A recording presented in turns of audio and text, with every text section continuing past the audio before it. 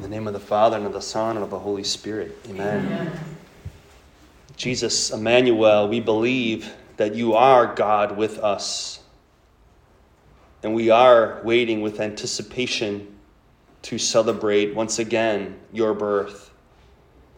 And we believe that you have special graces in store for us today, and special graces in store for us this Christmas.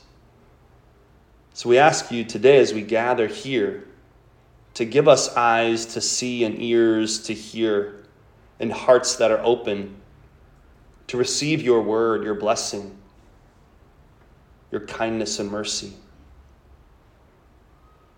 Mother Mary, we entrust ourselves in this time here together to your Immaculate Heart.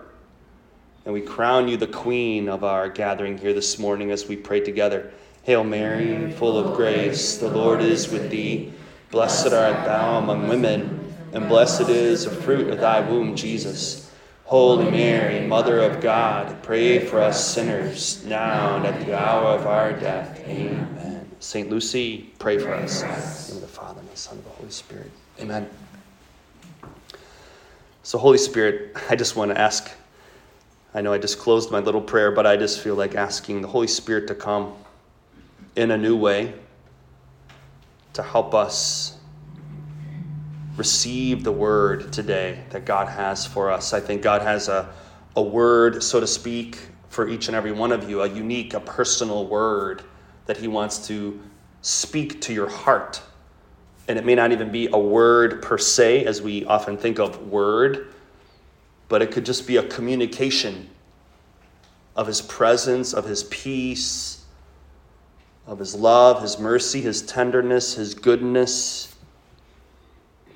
So that's been something that I've been made more aware of recently, how sometimes we go to prayer and we're looking for an answer, a word, clarity, and not that we shouldn't ask for those things. We can always ask for those things.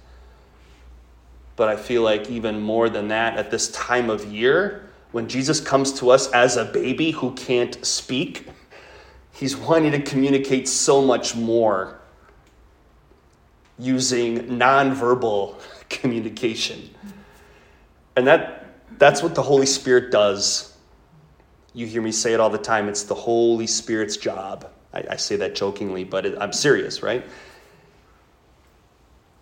The Holy Spirit is the one who communicates to us beyond words, the presence of God and the goodness of God, to help us have an experience of his presence that will be healing, that will allow our faith to be based not on some intellectual discourse, but on a personal experience.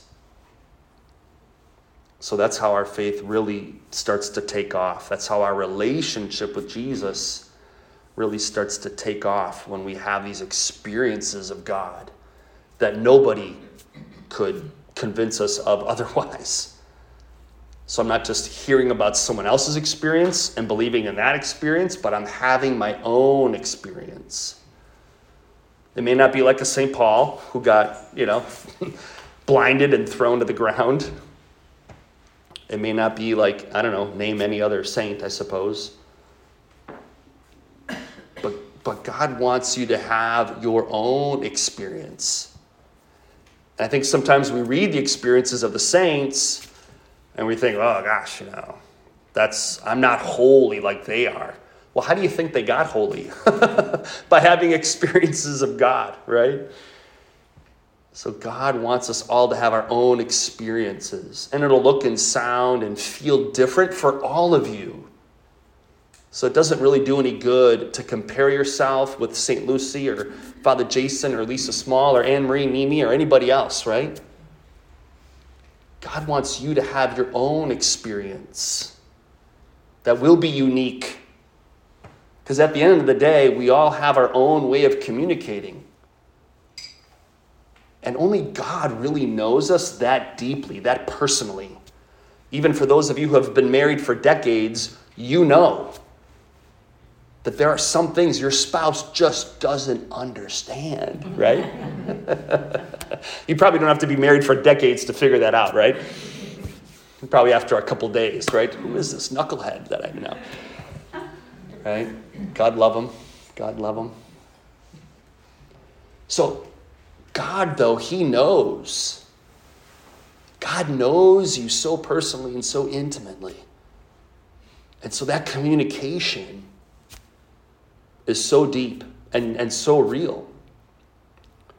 And that's, I think, what transforms us as we tune into that channel, because it takes effort for sure. It takes effort, right? It takes concentration. It takes moments like this to try to tune in to that channel.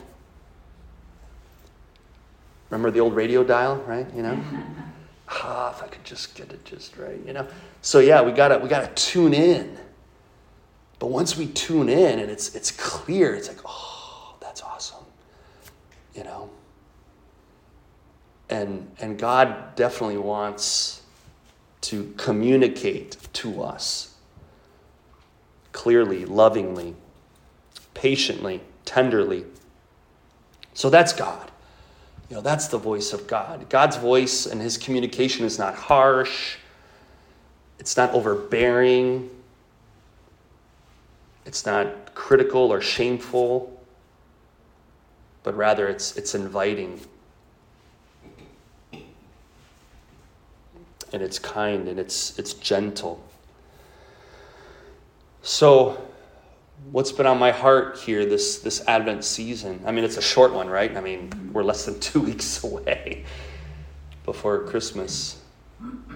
But in light of what we shared the other day here at Spa for the Soul and what I shared last night at Refuge, so pardon any repetition for those of you that were present at those, but I feel like many of you have grown up relating to God as Father. You've related to Jesus as Savior, perhaps as brother, perhaps as friend. But maybe what's been a little more elusive is relating to God as a divine bridegroom, as someone who actually pursues you in a passionate kind of way. And you don't have to be consecrated for God to love you that way. We are all his bride, the church. You know, we speak about these things. We're human and we have to use our human experience. So we use these metaphors. God loves me as a father. God loves me as a brother. He loves me as a friend. He loves me as a divine bridegroom. But it's so much more than that too, because in God it's all one. In God it's all one. So, you know, we use these relationships that we live and that we experience to help us. But we have to remember too, whenever we're talking about God, you know, he's above all of that, right? He surpasses all of that in some way as well. So yes, he encompasses that, but then at the same time, he surpasses it. So it's even more than what we've experienced. So we need his help then to try to experience that for ourselves in some way that becomes real for us. But certainly the relationships that we live here on earth as children, as siblings, as spouses and parents, all of those will help us for sure. Because God himself uses them all over the scriptures. And so the Song of Songs, which I used here on Saturday, the Song of Songs is this love poem and uses rather erotic language, if you will, at times. But it's meant to describe our relationship with God and his relationship with us and how he pursues us.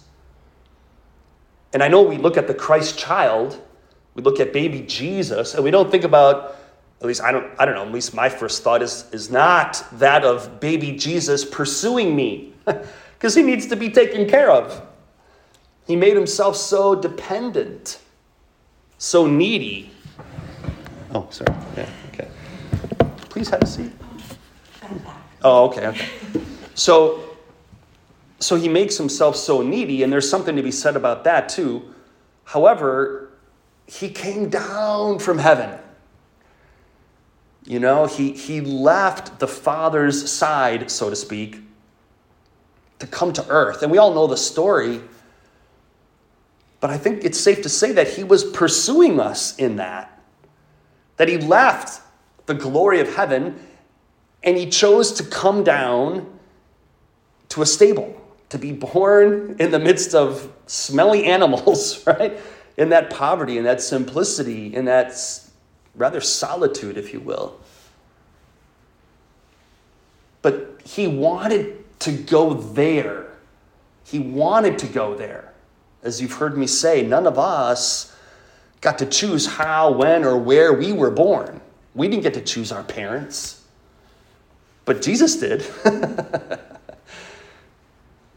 Jesus got to choose his parents. He got to choose when and where and how he was born. And look at how he chose. So again, without really saying anything, right, he said so much. And that's why I think it's so important that we take moments like this, moments of silence that allow us to absorb what God is saying to us without saying anything at all per se. And that's contemplation. So you're all going to be contemplatives today on some level. When we contemplate nature, what are we allowing nature to do? A sunrise, a sunset, the lake, the mountains. What are we allowing nature to do when we contemplate it? We're allowing it to impress itself upon our senses, right? Where our eyes are wide open. Maybe we're listening to the rushing water, or maybe we're just listening to the birds chirping in the morning when everything else is silent. We're listening, to the loon or the splashing water maybe, or the leaves rustling on a beautiful fall day.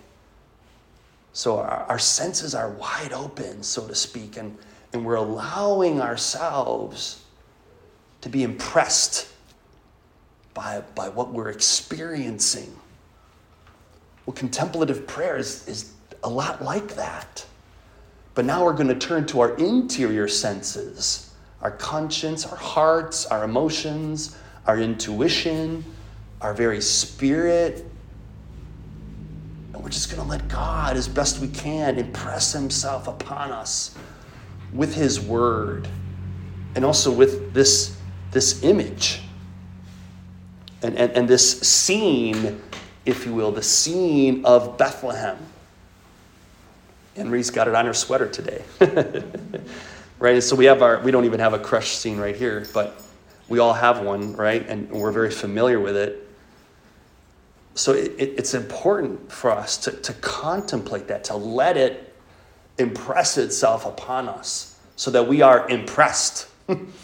We should be impressed with Jesus and how he chose to be born. And what does that say? I'll tell you what it says to me. I mean, it says a lot, right? But one of the things it says, he's willing to meet us where we're at. No matter how poor, no matter how needy we might be. And on the surface here, nobody's really that in need. We don't reflect poverty here in a material sense. However, spiritually and emotionally, psychologically, we're all so needy. We're all so dependent on God and on one another. We're all poor in spirit, at least if we're humble. And I know that's something that on some level we all resist, because we've all been raised with this idea that, we should be independent and self-sufficient and, right, successful, etc., etc., etc. But we all know we're all very vulnerable. We're all very fragile at the end of the day, right? We just have to think back to 2020, right? One little virus just seemed to turn the whole world upside down, right? That's fragility. Or how we can all get a little bug and all of a sudden we're just, right? Can't function. So on the one hand, we are very resilient, and then on the other hand, we are very fragile. And so God meets us there. He wants to meet us there in our poverty, in our neediness. And he comes himself as a little one. He comes as a little one, a baby, to meet us where we're at. And I was praying this morning here, because the gospel today, I want to mention it right now because there's not enough time in Mass, I don't think, to fully appreciate it.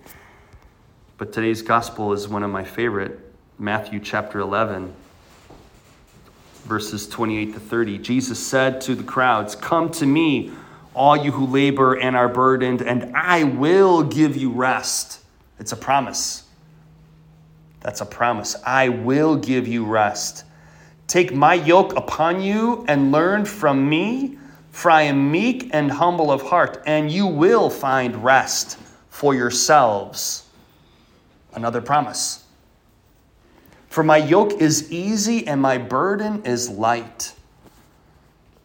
So modern day translation, what word could we put in there for yoke? Because I don't think any of us really use yokes anymore, right?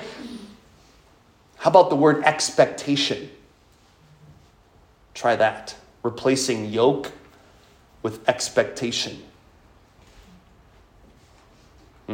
Just kind of, whoa, right? So how heavy the expectation is that we tend to put on ourselves, that the world puts on you. Remember the old commercial? Brene Brown always references this, right? Was it the Chanel? No, what was it? Where I can fry it up in the bacon and fry it up in the pan or whatever, and never ever, let him forget that he's a man or whatever, right? So you all remember the commercial. Even I remember it. Because I'm a woman, right? So like all those expectations that are placed on you, that those commercials placed on you, right? And that they continue to, it's even worse today with social media, right? Because now every image that gets shown is touched up in some way. Every image is touched up in some way. I should show you all that Dove commercial. I used to show this to middle school girls and high school girls. It's a Dove commercial. And the woman comes in and it's fast. The film is really high speed, and they show how they make her up, this woman. And even after they make her up, they show how with Photoshop they make her neck thinner and longer and just eyes bigger, right? And that's what appears on the billboard. That's what appeared on the billboard. Not only did they take all kinds of time to make her look good, but then they even, artificially, so to speak, changed her appearance. But then that's what we see. And you can't help but compare yourself to that, which doesn't even really exist, right? So anyway. So it takes a lot of self-dominion not to allow yourself to be impressed by that. And then to believe that, I should look like that. Or I should behave like this or do that. So that's the kind of abnegation, if you will. That's the kind of self-dominion that is helpful when it comes to cultivating our relationship with God. Because that kind of yoke, that burden, that expectation, that's not coming from God. Quite the contrary, right? So you could say it's an ungodly expectation. Ungodly. And I think we all live with a lot of ungodly expectations that we put on ourselves, that the world puts on us. So Jesus is coming to say, I'll take that. I'll take that away from you. You don't have to carry that. You don't have to walk around. You don't have to live with that burden. That's not my will for you.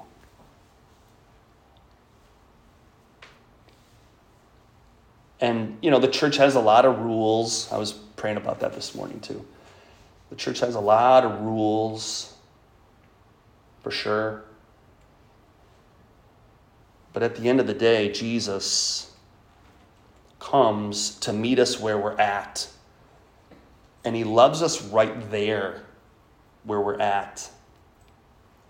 He doesn't say, well, you really shouldn't be there, like, what's your problem, I don't remember reading that in the gospel, right? And how often do we say, oh, I'll just offer it up, I'll just offer it up. Tell me if you remember in the gospel any time when a woman approached Jesus and he turned to her and said, just suck it up, Buttercup. Put your big girl pants on, please. Did Jesus ever say that? No, you're laughing because we say it to ourselves, right? It just sounds so ridiculous. But we say that to ourselves and we say it to other people. Of course, yes, there's a time and a place to carry your cross, absolutely. But when people approached Jesus, he didn't turn them away. He didn't increase the burden that they were carrying. He didn't make it harder on them. Right? The woman caught in adultery. The leper. You name it. The woman with the hemorrhage. You've just been going to the wrong doctor. Woman with the hemorrhage. If you would have only gone to that doctor, he would have helped you. You should have known better. Figure it out. Right? that just... But don't we say that to ourselves? Oh, I got to just figure it out. I just got to figure it out. I just got to fix it. But we're not problems to be fixed. You're not a broken faucet, right? But again, we can approach ourselves in that way. Oh, if I just fixed this about myself, then I would be more lovable. And Jesus says, no, you wouldn't be. You're lovable just the way you are. You're perfectly lovable just the way you are.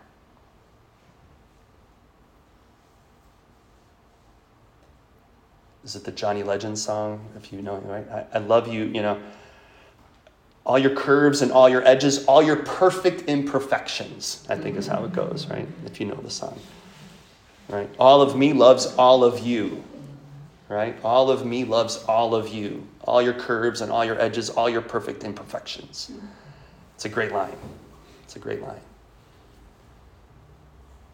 It's true.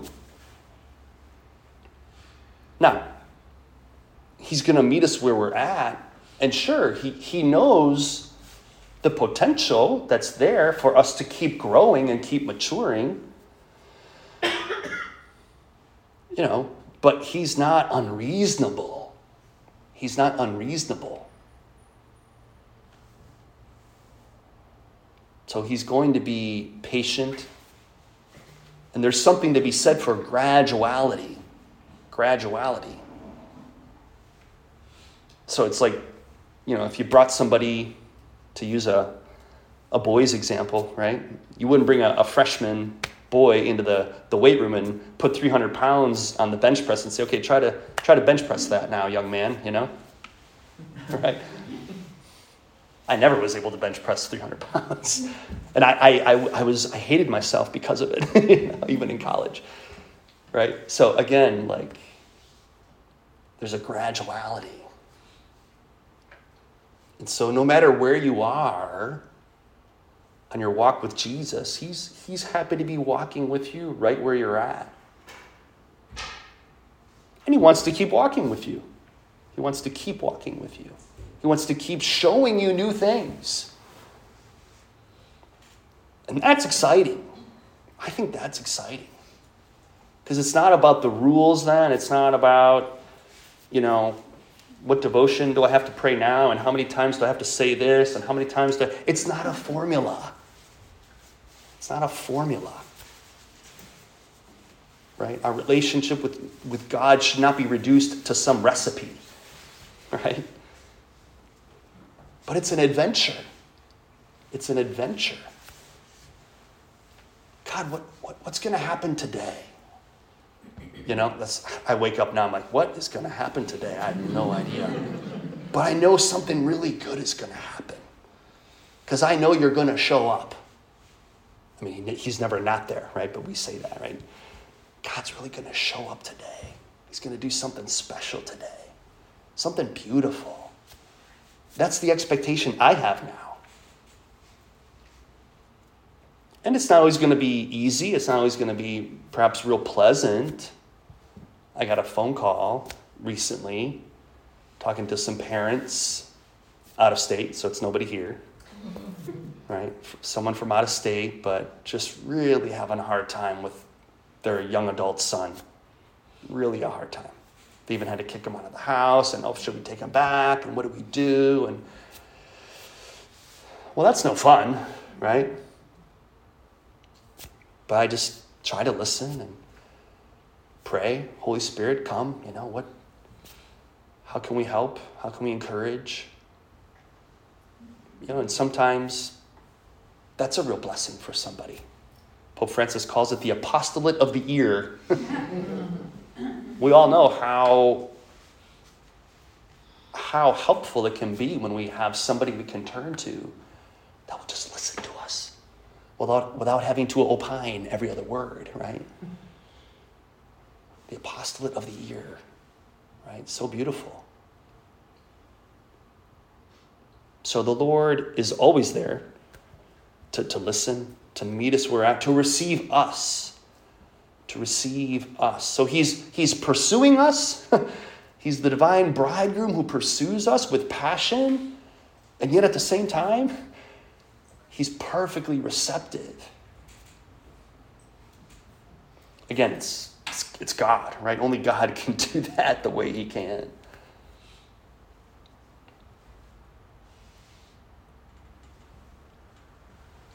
And again, he's communicating without even using words at this time of year. He's communicating without even using words.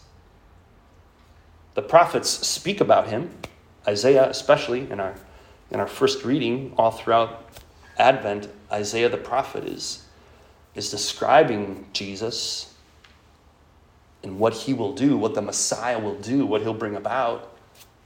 And that's encouraging. That's a hopeful message.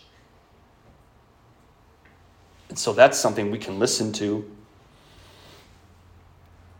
That no matter what is happening, well, God is willing to be with me in that place. Like these parents I just described. Well, God's not on them like, well, you really should have been better parents, This is all your fault. Good luck. Figure it out. No, on the contrary, right? He's right there, suffering with them.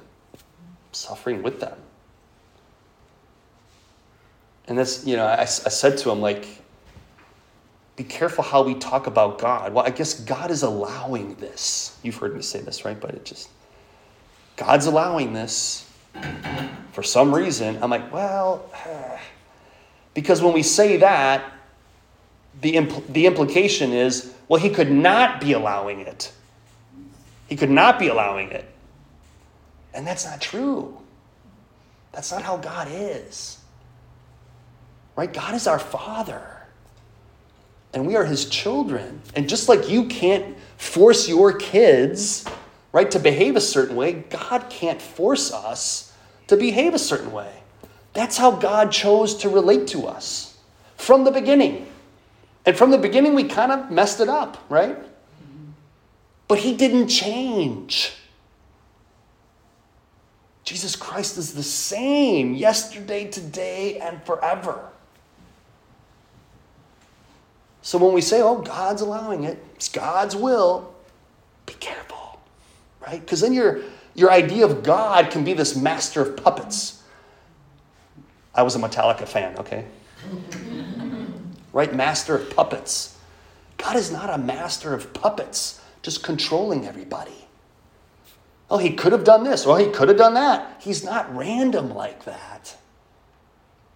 He's not random like that. He's a loving father whose heart is breaking for this young adult boy who's acting like an idiot, right? We all act like idiots sometimes, right? I mean, God still loves us, and his heart is breaking for that boy. Right? But to say, well, God's allowing it, well, he's allowing them to be free the way he created us all to be. Right? And now his heart is breaking for that boy. Because, again, there's no distance here between us and God. On the one hand, yes, God is completely other, and yet at the same time, he is right there with us, sustaining us, and giving us the strength and the hope that he's going to love us through this, no matter what. That's where I look at the cross then. So from the crib to the cross, from the crib to the cross. I mean, look at the crucifix there, right? That also says to me, I'm all in. I'm all in. Whatever it is, I'm going to keep loving. I'm going to keep loving. I'll never stop. So that's, and as bad as that is, he's like, yeah, I can even rise from the dead after being crucified like this. Even I can redeem anything. I can save anything. As bad as it might look. And even if someone dies, I can still raise them up. And I can save them.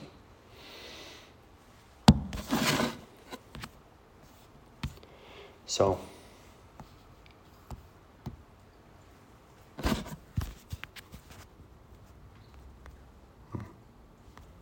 I lost the recording somehow. Oh, no, I didn't. Okay, there it is. I'll leave it at that.